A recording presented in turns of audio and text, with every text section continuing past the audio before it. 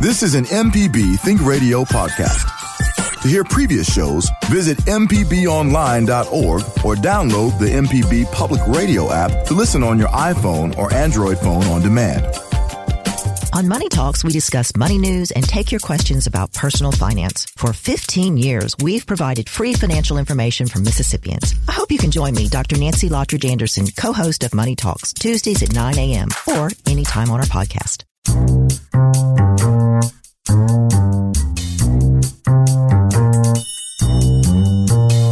From MPB Think Radio, this is Deep South Dining, the show all about the culture of Southern flavor and the folks that love to stir the pot. Good morning, Malcolm White with Carol Palmer. We will be your host this morning, and we thank you for joining us. Today on the show, we welcome back one of our great friends, Stafford Shurden from up in the Mississippi Delta, not only a farmer, a restaurateur, and former judge, but he travels up and down the road searching for the best gas station grub. Also from Biloxi, Sue Nguyen from the legendary La Bakerie, the po' boy place with the Asian flair on a traditional po' boy. French Vietnamese, if you would. Shoot us an email to food@mpbonline.org. We'd love to hear from you. Good morning. It's Deep South Dining on MPB Think Radio. Malcolm White, Carol Palmer. We are happy that you have dialed in this morning. Carol, how are you? Malcolm, I'm great. And how about yourself? Himself as well. Java, what's happening in the control central in there? Well, I have my trusty handy-dandy fan on because of the temperature. We don't have a fan in here. Yes, Well, the acoustics wouldn't allow. Yeah, okay. Gotcha. Well, we got some mail this week. I want to jump to that. We got a note that says that Carol and Malcolm, I took note when you both said that the New Orleans cookbook by Rima and Richard Collins was one of your favorites. I'm a big fan of New Orleans cooking and have excitedly obtained a copy. It's out of print, the New Orleans cookbook by the Collins family, Richard and Rima. I think they were both professors at the University of New Orleans. He was a history professor. They wrote two books that I know of. One of them was this New Orleans cookbook. The other one was called The Pleasures of Seafood. It was their second book. Yeah, and they were the anonymous underground gourmet. Richard was the underground gourmet, and later it switched over from being the Underground Gourmet, which was, I think, a franchise in newspaper world with the with the Times-Picayune, and then he just became the food critic. And when I lived there in 76 and 77, he was writing restaurant reviews, cookbooks, and so I had the great pleasure of grabbing his books. And then she goes on. This is Lynn Brooks. And Lynn, we thank you for listening, and we thank you for taking the time to write to us. What are some of your favorite recipes from the book? During football season, I love to cook Cajun and Creole specialties for almost every New Orleans Saints game. Go Saints. I look forward to hearing from you. I love your show. Thank you so much, Lynn. I will tell you that book is worn out, the copy that I have. The dust jacket is destroyed, and it's got a lot of dirty pages, a lot of stains and rings and spills in that book, because it is dearly loved, and I have had it for a very long time. I love the gumbo recipe, the turtle soup recipe. There is a version of Mosca's oysters. The baked oysters are in there, and there is a version of the barbecued shrimp from Pascal Manalli's in there. Many, many, many great New Orleans Creole, Cajun recipes, and a lot of great writing, a lot of histories in there. Lynn Brooks, push the button here. This is Mal's book. Yeah, I love this book. Yeah. I brought along a copy of one of my books from kind of the same era, the Plantation Cookbook from the Junior League of New Orleans. And this one is from 1972. And New Orleans, just being a cooking city, so many great cookbooks. They were like one of the first cities to produce all of these different cookbooks. They had a lot of food to talk about. Yeah, and quite a society of people to gather recipes around. Another book, Lynn, I would recommend to you now that you've scored the New Orleans cookbook by Richard and Rima Collins. I'm going to encourage you to go out there and see if you can find Jesse's book of Creole and Deep South recipes. It is also out of print. It is the cook was Jesse Willis Lewis. He lived and worked in Bay St. Louis. This book was arranged and published by Edith Watts and John Watts. I think the publication date on mine has got nice Katrina stains all over it. 1985. So if you can find Jesse's book of Creole and Deep South favorite recipes, you will be doing yourself a great favor. Yeah. Malcolm, you are in cookbook world. I am. Today and yesterday. So tell us about your drive and your roadside cookbooks. On the street in which I live, there were some items put out on the curb, a table, some chairs, some glassware, and a stack of what someone like myself would recognize from 10 miles away, a stack of community cookbooks. And so I whooped it over, and Kara, sitting in the passenger side, looked across the car, across the curb, and said, "I can't believe it. There is a copy of The Stuffed Cougar from Richmond, Virginia, and it is published." She said, "I grew up on that cookbook. It is published by the Patrons Association of the Collegiate Schools of Richmond, Virginia." And she recognized it across the way. And it was one of the 4 that I grabbed. Unbelievable. And, I mean, a stuffed cougar does not make me hungry. Yeah, I don't. That must be the team. Their that must team be mascot. The school mascot. Yes. I haven't delved deeply into that one yet. But another one of my scores in the community cookbook caper is a copy of it's called A Book of Favorite Recipes, compiled by the United Methodist Women of Riles Creek United Methodist Church in McGee, Mississippi. Ooh, well, our friend Donna Barksdale was a Baptist, but I bet she knows that cookbook. It's a good one. It's a great one. And then I'm sitting here with one that you brought, which is truly a classic, Recipe Jubilee by the Junior League of Mobile. And when I owned the Everyday Gourmet for many, many years, in fact, many decades, this was one already, since it was published in 1964, that people were always trying to get their hands on. So whoever put it out on the street did not know what a treasure they had put on that table. And growing up, I had cousins in Mobile who had a home on Dauphin Island, their second home. And we spent a lot of time in Mobile. And Mobile often gets overlooked because of New Orleans' great shadow. But great food town, very interesting history. The Spanish, the French, the British all flew flags. The Native Americans were there first, of course. But a very complex roux of a culture. This cookbook sort of outlines that. But the thing about the cookbook, it's entitled The Jubilee. Yeah. And that's an actual phenomenon, a weather phenomenon, a global phenomenon that happens in Mobile Bay. And you have a little description. Yeah, I do. And my father, Ben Puckett, was from Mobile, and he would talk about the Jubilee and the ringing of the bells when the Jubilee happened. And shrimp and crab and fish would come up to the edge of the water, and people would, whatever time of day or night, come down to the bay with buckets and nets and gather up this seafood. And I don't know, I've never heard of anywhere else this happens. I haven't either. And that's why the bridge across Mobile Bay is called the Jubilee Parkway or Bridge. And I got to experience it once with my cousins, the Negus family.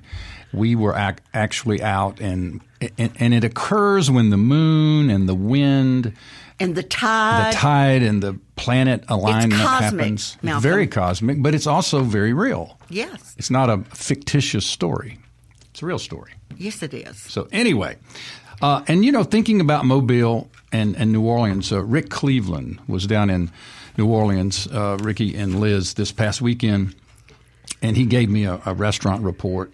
He was visiting with Annie, his daughter, who's in law school down there at Tulane.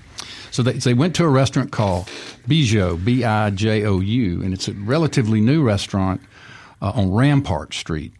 And he said Annie had a dish of pasta with grilled shrimp and squid ink that was really, really good. Liz had pompano, perfectly cooked, and my salmon was with Korean spices and kimchi over rice. Our buddy Dave had lamb shoulder that melted in his mouth, and it was very, very good. This was a very variety-filled menu, as we would say. And I'm not familiar with that restaurant. I am not, and I'm headed to New Orleans on Wednesday, so I'll bring a report. I know we're eating at Saba. We're eating at Clancy's. I'm so excited. So we'll Uptown. Yeah. So I was thinking as Ricky was reporting out on what he had, and we were talking about Mobile as a food town, and I was on my way up to Oxford this past weekend, and I said to a couple of people, I'm going to Oxford for the weekend, to which they replied, what are you going to eat? So it occurred to me that when a city or a community has arrived culinarily, if that's a word, like when people say, I'm going to New Orleans, the first thing people say, they don't say, are you going to a Saints game? They don't say, are you going to the Tulane Ole Miss game or the Jackson State, whatever game. They say, what are you going to eat? Or if you've been, they say, what did you eat? So I have decided that any time that people say that about a community, whether it's in Mobile, New Orleans, New York, Oxford, Jackson. It's a beautiful thing, Mal. You have arrived if people are asking, where are you going to eat? And, I give a lot of credit to Oxford's becoming a food town to our friend John Currents. He arrived there. He cooked in the kitchen of Bill Neal in Chapel Hill, North Carolina, really kind of started the new Southern food movement. And John opening City Grocery really was the start of a movement. And so many people who came through his kitchen have become restaurateurs. But he was the first of that era. And that happens here in Jackson, both at Walker's Drive-In and under Charlie Heineman at the time starting, and then Derek. But either way, the last cookbook that I picked up 4 yesterday. This one is the Incredible Edibles 2, compiled by the Spanish Fort United Methodist Church. So there's two things that we know about the previous owners of these books that They were Methodist. They were Methodist, and they lived in and around Mobile. Yes, and Robert St. John said Methodists wear a little necklace with the casserole charm on it. He said the Methodists, if you have a funeral or any other event, the Methodists are going to bring a casserole. And Eudora Welty often said that chicken spaghetti was a Methodist dish. Well, indeed, yeah. So, and a casserole. Yeah. Okay, so I'm going to read a recipe from this Spanish Fort United Methodist Church. And the recipe is for elephant stew. Ingredients: 1 medium-sized eggplant, salt and pepper, 2 rabbits, optional. Cut the elephant into bite-sized pieces. Add enough gravy to cover. Cook over a kerosene fire at 465 for 4 weeks. This will serve about 3,800 people. If more are expected, then add the rabbits. So that's truly how to eat an elephant, is one bite at a time. Do so only in an emergency, as most people don't like hair in their stew. You had me going for a minute, Malcolm. You had me going for a minute. It's like elephants, too. And there you have it. Right out of the Incredible Edibles 2 cookbook from Spanish Fort United Methodist Church. Well, one more question about your books, Mel. Did you buy these books, or was it a giveaway? No, these were to be thrown away. They were in a pile of things that were discarded, which is the ultimate way to find treasures a community in cookbook. Trash. Absolutely. A caller asked us to repeat the names of the cookbooks that we talked about in the first segment. So, Carol, you spoke about... I spoke about Jubilee from the Junior League of Mobile and the Plantation Cookbook from the Junior League of New Orleans. And I referenced Incredible Edibles 2, compiled by the Spanish Fort United Methodist Church, which is a community cookbook. I talked about the recipe with the elephant came out of the favorite recipes from Our Best Cooks cookbook, which is the United Methodist Women of Riles Creek United Methodist Church, McGee, Mississippi. We talked about the stuffed cougar from Richmond, Virginia. Richmond, Virginia. And I referenced a Creole book, Jesse's Book of Creole and Deep South Recipes, as it's rare, hard to find, been out of print forever, but a delightful volume. Malcolm, isn't it just like those people from Simpson County to make elephant stew? Of course it is. All right, Carol, we have guests. Indeed. One of my favorite places to eat in Biloxi, La Bakery. I don't know when it began, but we're getting ready to find out. But I know I started going there after Katrina. I'm sure it was there before then, but we will find out soon.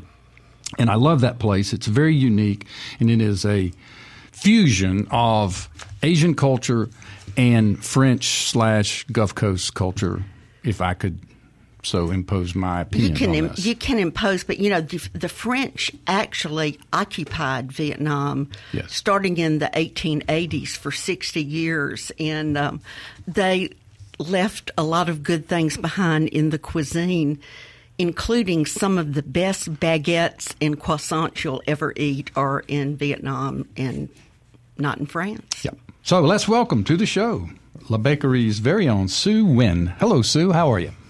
Good morning. Thank you for having me on. Thank you so much for joining us this morning, and please tell us about your restaurant.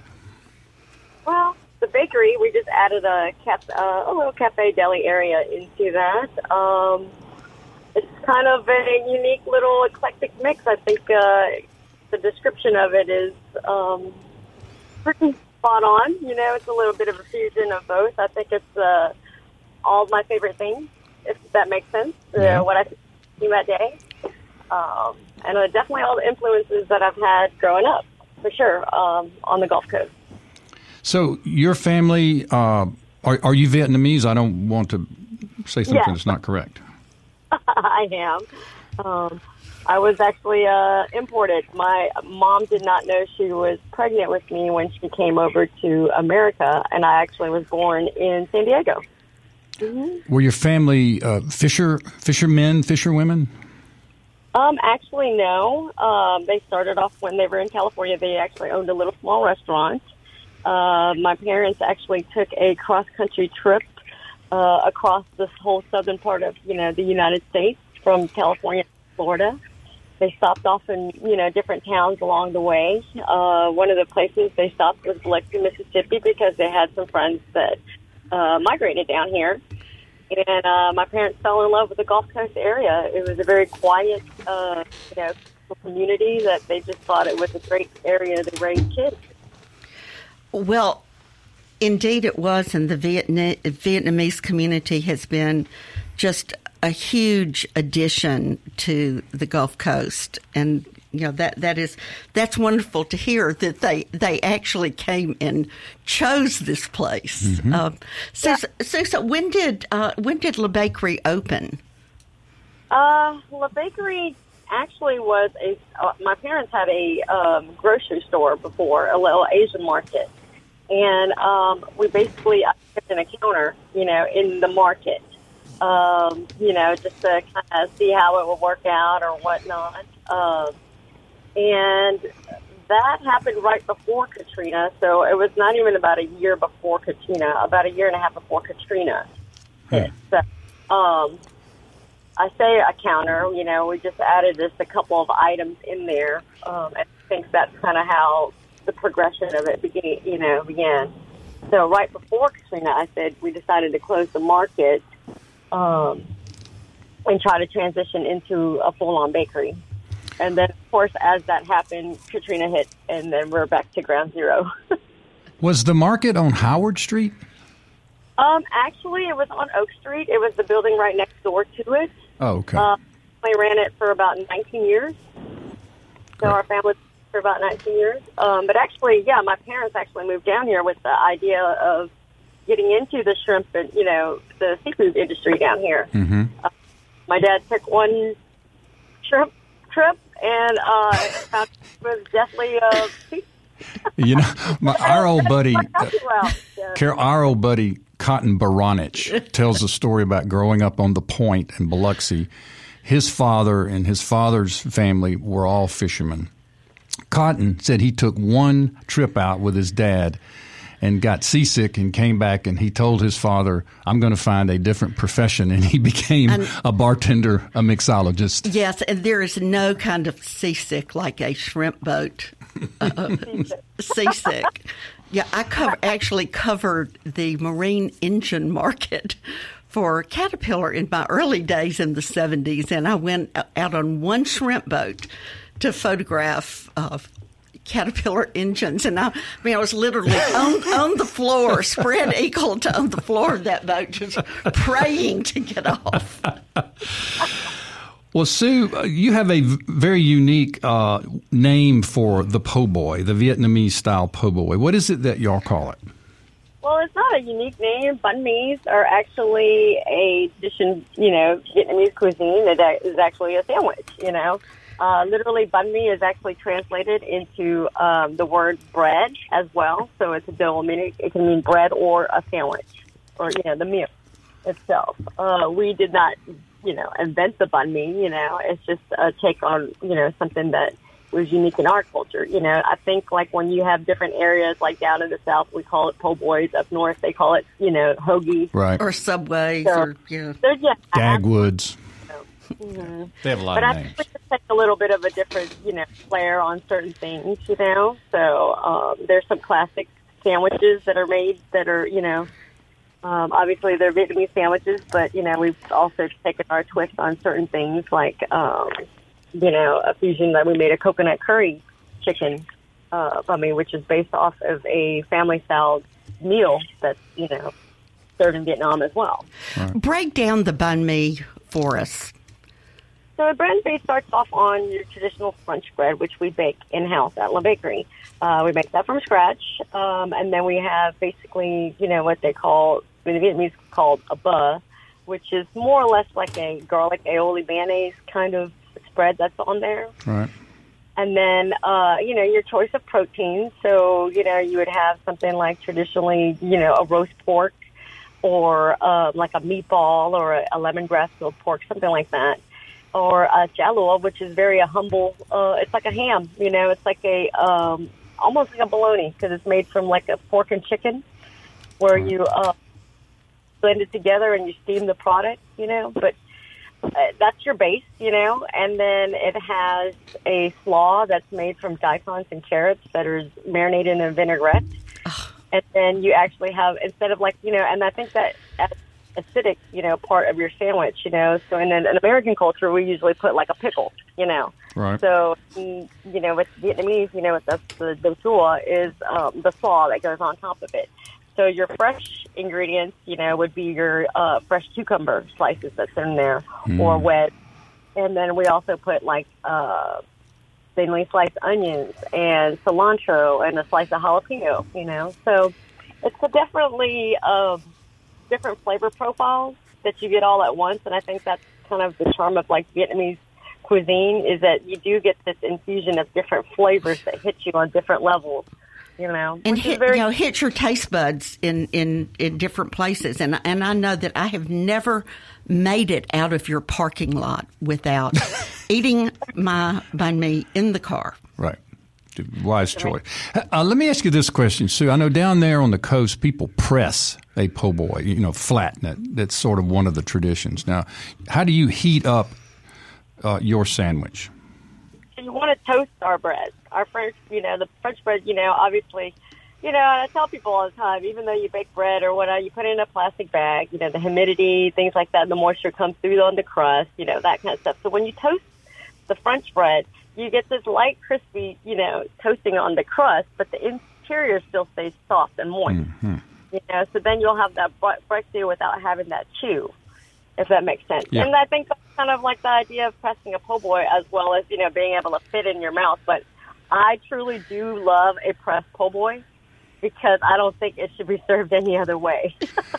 When are you talking about your traditional po' boys? That's a whole other story for sure. Can you identify a couple of your favorite pressed po' boys down there for us? Crab meat and cheese, absolutely. That's definitely that's the old Van Cleve special. Absolutely, that is my absolute favorite one. I cannot pass up a really good shrimp po' boy as well. And everyone's classic favorite would be the roast beef po' boy. And what I about think some? that's part of the charm is it has to be messy. Oh, I was just going to add to the conversation by telling a quick story on Malcolm. Malcolm actually did an academic lecture at the Southern Foodways Alliance. He was on stage in front of about 300 people, food critics, magazine people.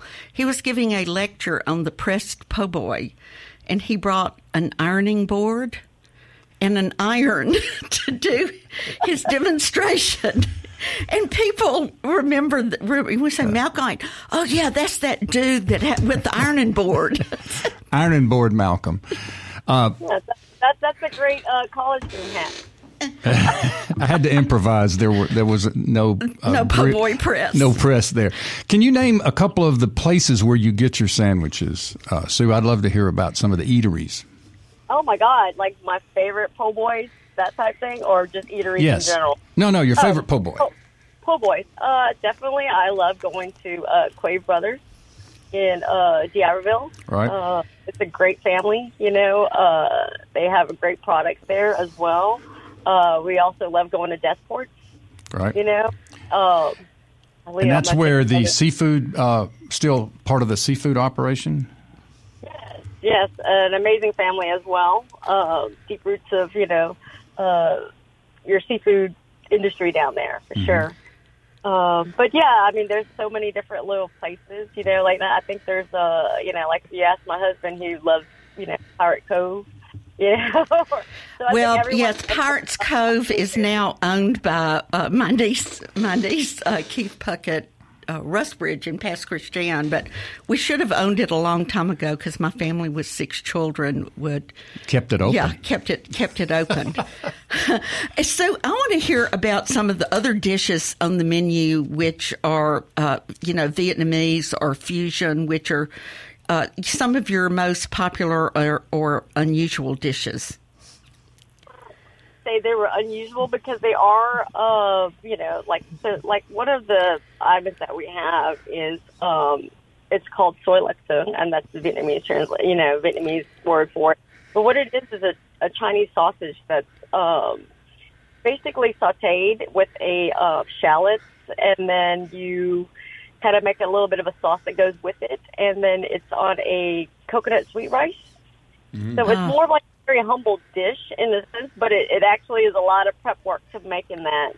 But it's more like a snack, and it could be a meal, it could be but again, it's one of those easy snacks that I think just growing up as a kid, you just get excited when they make something like that, and for us to offer that at the bakery for to walk in and grab, I think that brings back a little bit of nostalgia for a lot of people.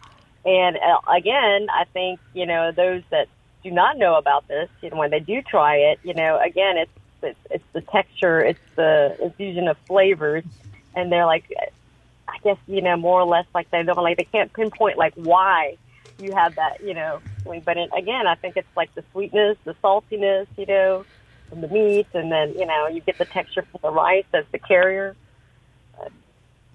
And then we do different things, but I think, when people say, are you a Vietnamese bakery? No, not necessarily. We're Vietnamese owned. Yes, we do carry, different, things. And again, I think it's more or less like a collection of things that we like to eat, if that makes sense. Sure. Absolutely. All right. Java, do you have something? No. Go ahead. Well, I was just going to say, I saw an article, Sue, about La Bakery and the role that he kind of played in the early days of after Katrina. You guys have been a kind of a staple out in the community for a while, and I saw a Vice article about how you guys were one of the first places open after Katrina and served the place, and kind of served as a hub in the community. I wonder if you could talk about that a little bit. Seems like yesterday and so long ago in like an instant. I think Katrina was a very humbling experience on all sides, meaning, every echelon of social status versus, race or whatnot, we were all in it together. And I think as far as the location for La Bakery, it was in such a devastated area, which, because we're so close to the coastline and then the Back Bay, we were so limited, after Katrina for places to go eat or even Walmart, just trying to pick up daily supplies. So for us, I think, because of where I was located on top of my building and the structure and the amount of damage or whatnot, I was able to get up and running really fairly quick, bare bones, because of the type of building that we were in and that kind of stuff. And luckily for me, Mississippi Power is almost like across the street where they send, they dispatch their, and City of Biloxi got me water immediately, So, I mean, those two things right there got the ball rolling as far as the cleanup effort and whatnot. Once I got temporary power, things like that, everybody was coming by to ask, when are you going to open them? I'm like, well, I need gas. I can't fire up anything. Right. And I think that was one of the big, but logistically, just trying to get supplies and things like that in was, fairly difficult, until the supply lines were established. And once that was, anything that we could make, we tried to. And I think bread is such a, obviously the staples, but just feeding the relief workers that came down here or just having option, for not having, obviously gas stations, it was so hard to get gas, no one really drive any further than they needed to, So for us, I think just rebuilding that community ASAP was, the only thing that was on our mind, All right. Get back to normal, for sure. Well, Sue, thank you so much for joining us, and we very much love your place, and congratulations on hanging in there for quite a long time and helping Biloxi become more diverse and complicated and rich and beautiful. And being named the best bakery on the Gulf Coast. Yeah, absolutely. Yeah, I think it's it's definitely a very humbling experience in so many ways. We do everything that we do every day, and you never really take a step back, look at some of the impacts that you've made, type thing. Right. And I think we're very grateful for all of our customers, and then obviously the accolades that come with it. And we really enjoy what we do, And we really enjoy what you do as well. So thank you so much for joining us this morning. That's Sue Wynn with La Bakery and Cafe, a French-Vietnamese style establishment in Biloxi. Deep South Dining, Malcolm White, Carol Palmer, Java Chapman. And on the phone, one of our buddies from up in the Mississippi Delta from Drew, Stafford Shurden. What's going on, my friend? Just watching the weather cool down. Isn't that nice? Man, it's exciting. Who knew that we'd be excited when it was below 93. 80? No, well, yesterday it was 93, and it felt like cool breeze. I know. It felt like somebody turned the AC on. What's happening in your world, my man? I was listening to you guys earlier talking about cookbooks. I got to throw a couple out there that I love to gift. And one of them is North Sunflower Academy did a cookbook years ago called Pick of the Crop. Okay. Yes. And it is such a great collection. It's still in print. So the original Pick of the Crop is not. You can still buy Pick of the Crop too, which is, I like the original better. And it's so funny because it's so dated. There's this little microwave section in there because microwaves were new. But the recipes, almost everybody in there, they have incredible handed down. I call them heirloom recipes. It's just so great. if you can find one. You can find them on eBay still. But the other one is Paul Prudhomme's original cookbook, the first one he did. And the reason I gift it so much is he explains why you do a roux the way you do it. He explains why you use minced garlic and garlic powder. So he gets really down to the basics. So for somebody's new to cooking, it's a great book. Paul Prudhomme gets overlooked a lot, but his place, and when he hit the scene, he was the originator and the innovator. And I love going to his old restaurant in New Orleans, which Paul's, it's not there anymore. Yeah, unfortunately, it was a casualty of COVID, I think. Right. But, he started the whole blackened fish thing. Yes, he did. That was him. He wiped out the redfish population. The redfish population, it's taken decades to build. We adapted up here in the Delta and started blackening catfish. Right. It's equally as good. You were talking about the microwave section in a community cookbook, Carol. I think the future there will be an air fryer section. Yeah. So will that be a fad, you think, and we'll be laughing at it in 50 years? Yes, and we will be laughing. I think we will. Well, tell us, you've been out on the road, Annie?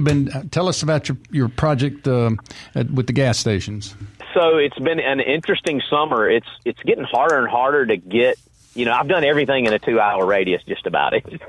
So now I have to spend the night, but I went up to Anthony Bourdain named one gas station in his 13 places to eat before you die. And that's Joe's of Kansas City. Wow. So my daughter and I made a lightning trip to Joe's of Kansas City. That was a lot of fun. That was a good one. And can you report out? I'm still a Memphis barbecue fan. So I like Memphis barbecue better. And, I think that's one of those, that's what you're raised with things. Right. But the burn-ins at Joe's of Kansas City are the best burn-ins I've ever had. And burn-ins aren't really Memphis, it's not a Southern thing, though I think tips are more of a Southern thing than burnt-ins. I could be wrong. I'm not a barbecue expert. It's, up there, they love a burn-in. There's more melding of cultures now, and so it's funny. My daughter and I had actually gone to a restaurant in Memphis, and we got some burn-ins, and there just was no comparison. Memphis doesn't know how to do burn-ins yet. They're getting there. Yeah. But the Kansas City was much better, and that was fun. We stopped at a place in Oark, Arkansas, called Oark General Store. It's the longest continuously operating store in Arkansas. It's a gas station. Spell Oark. Like Ozark without the Z. It's exactly like it sounds. It's O-A-R-K. Okay. And, they forgot the Z. you better have gas when you go there because it is in the middle of nowhere. You can get gas there, and there's no cell service, so you can't call anybody. So we get there and they have Wi-Fi, and it's just this cool place. Most of the people eat outside. They've got this great outdoor eating space, and you just see the mountains in the distance. It's just a really cool spot. Great hamburger, fresh cut fries. Mm-hmm. They hand cut their fries. I thought that was kind of cool. Absolutely. And then I spent a couple of days up in the Smoky Mountains, and that was also an interesting trip. So I've been around a little bit this summer. Well, I was just checking the mileage from Drew to Kansas City. Malcolm, it's 9 hours. It's 600 miles. That's a long way to go. That's a commitment.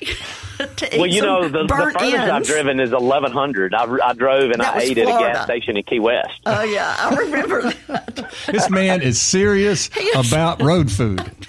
I know it. But for a burn-in, Malcolm. That's a long haul. I drive 9 hours for a burn-in. Stafford, what's going on at the cafe? When Bourdain says eat before you die, you got to do it. Right? You got to do it. Yeah. Well, what's going on at the cafe in Drew?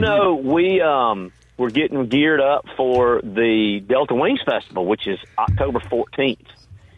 And a big part of that is cooking. We're doing the gumbo championship, Mississippi State Gumbo Championship again, and we'll have some duck calling too. But I know your listeners are going to be interested in that duck gumbo championship. That was a lot of fun last year. Yeah, are you going to repeat that? Yes. The funny story is Elizabeth Heiskell's husband won the duck gumbo championship last year. I'm not surprised. Luke's a good cook. He is a great cook, and there's this great story because we have a turn-in time.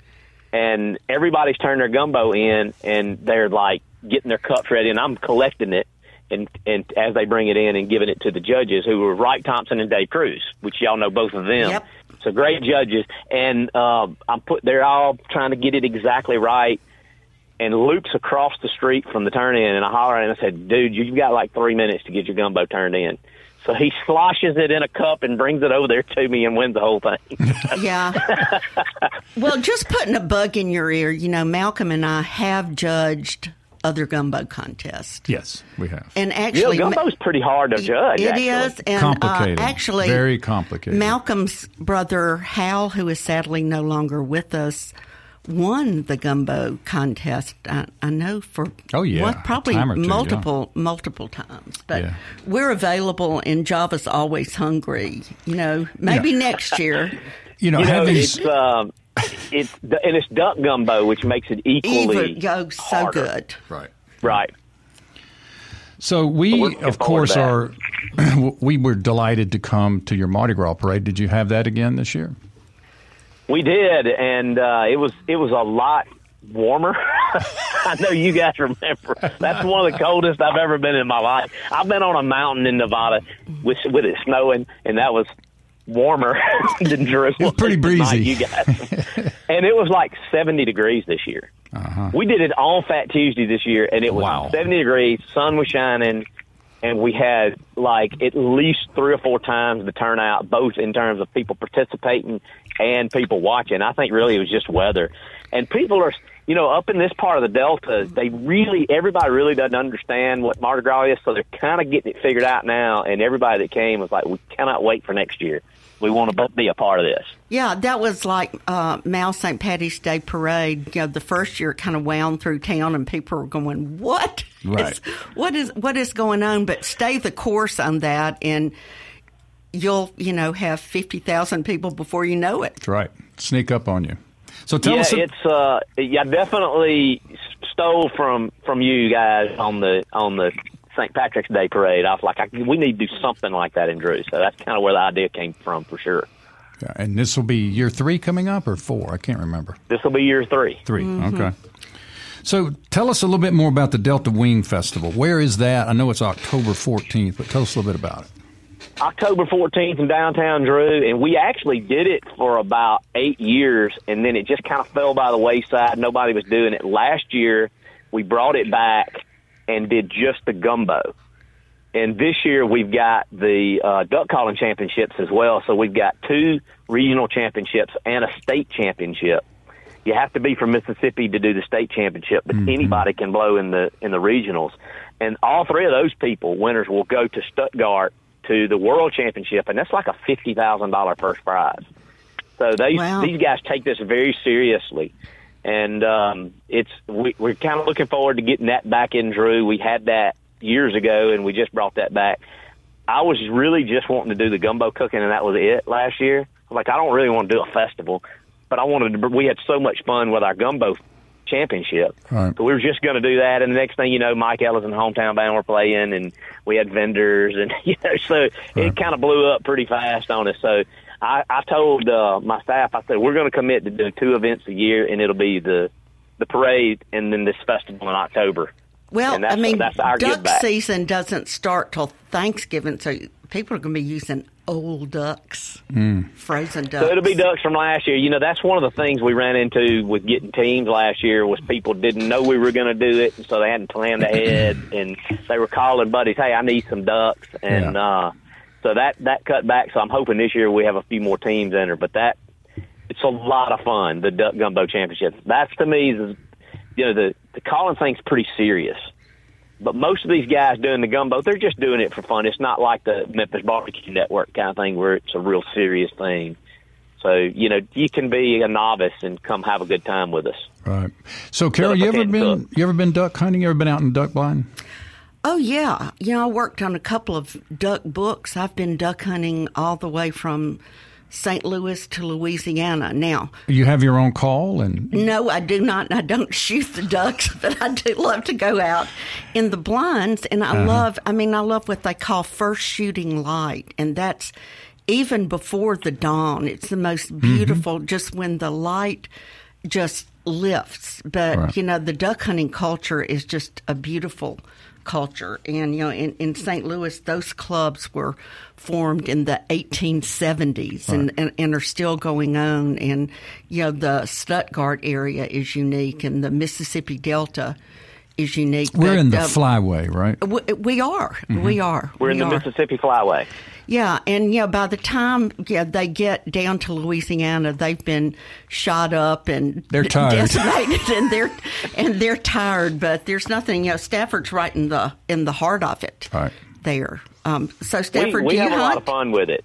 Oh, absolutely. And as a matter of fact, to tie all this together, I bought my restaurant building with money I made guiding duck hunts here.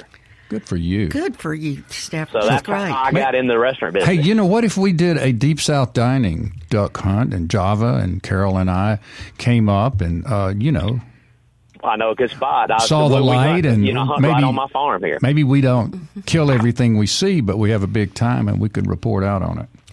Yeah. Got to get up early, though, Java. Very I'd early. love to do it. And that's our problem right there, or my problem. I'm not going to speak for everybody, but the getting up early part. Staying up late, I have no problem. Yeah, John, getting up early. And putting on the waders. The waiters. The waders. That's cold always, water. yeah. Cold. Yeah.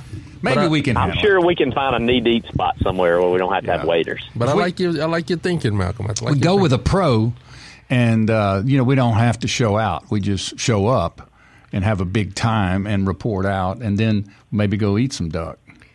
I love duck. The beautiful thing about duck hunting is it's not like sitting in a deer stand by yourself. It is a community, as Carol said, and we sit out there and we tell stories just like we're doing now. And it's a beautiful thing. I mean, if the ducks are flying or not is kind of almost irrelevant. It's beautiful. It's a good time, and everybody gets to know each other so much better. And it is a beautiful thing to watch and hear somebody call in the ducks. A good duck caller is a thing of beauty. It's just yes, it is. It's very special. So, are you a good caller? I can call. They call me a meat caller. Like I would never be able to compete in these competitions. Mm-hmm. I'm out on that. But I can call a duck in. So now, you're a that's fun too. Meat caller, as in I can call up enough to eat. Correct. A meat caller. I like that. Well, I am not a competition caller. Yeah. I'm there. My call is designed to put it in the gumbo pot. To put it in the gumbo. Okay. Exactly what it is. I do, even though I can't call. I have a beautiful duck call made by Bill Lester, our good friend at Dockery Plantation. Oh yeah, we know Bill well. He, an artist and former head of the art department, but his duck calls are art. What about if you bring it into the studio and we all take a turn making a joyful noise? You've got to tell me when that episode airs because I definitely want to hear this. We'll have to practice. You should have Bill come in and show you how to use it, really. Yeah. That's true. Well, there you go. Well, we can talk about duck gumbo and have some duck calling. Absolutely. It would blow the acoustics out of the studio. It'd be rough. Java would have to be prepared for that one. Yeah, Java can roll now. We could take it and turn it into a mixtape. Yeah, absolutely. How did Greatest we get hits. off so far? Okay, let's get off of ducks and let's get back to the farm. We got to wrap. Oh, we do? Okay. If you got a quick one. Real quick, how is the crop? We've been thinking about you with the drought. I think we got a lot of rain in July. I think most people here are pretty happy with their crop. I just started harvesting on Shurden Farm. A lot of guys are done with corn. So I think in large part, the Mississippi Delta is in pretty good shape right now. Well, that's good to reassuring. Thanks so much. Man, it's great to hear from you. And as always, we appreciate it. And keep on keeping on. And we'll talk to you soon. If you're in Drew, Mississippi, be sure and go by Stafford's Deli and Market. Have some of his good food and stay tuned to what he's got going on. Deep South Dining is a production of Mississippi Public Broadcasting's Think Radio. We are funded by the generous contributions of folks like yourself, and we thank you. Our show is produced by Java Chapman. For my co-host, Carol Palmer, and our guest today, Stafford Shurden and Sue Wynn from La Bakery and Cafe in Biloxi. I'm Malcolm White. We ask that you stay tuned now for Marshall Ramsey's program entitled Now You're Talking. Please join us every Monday and every Sunday morning at 9 a.m. for more Deep South Dining, heard right here on MPB Think Radio. This is an MPB Think Radio podcast. To hear previous shows, visit mpbonline.org or download the MPB Public Radio app to listen on your iPhone or Android phone on demand.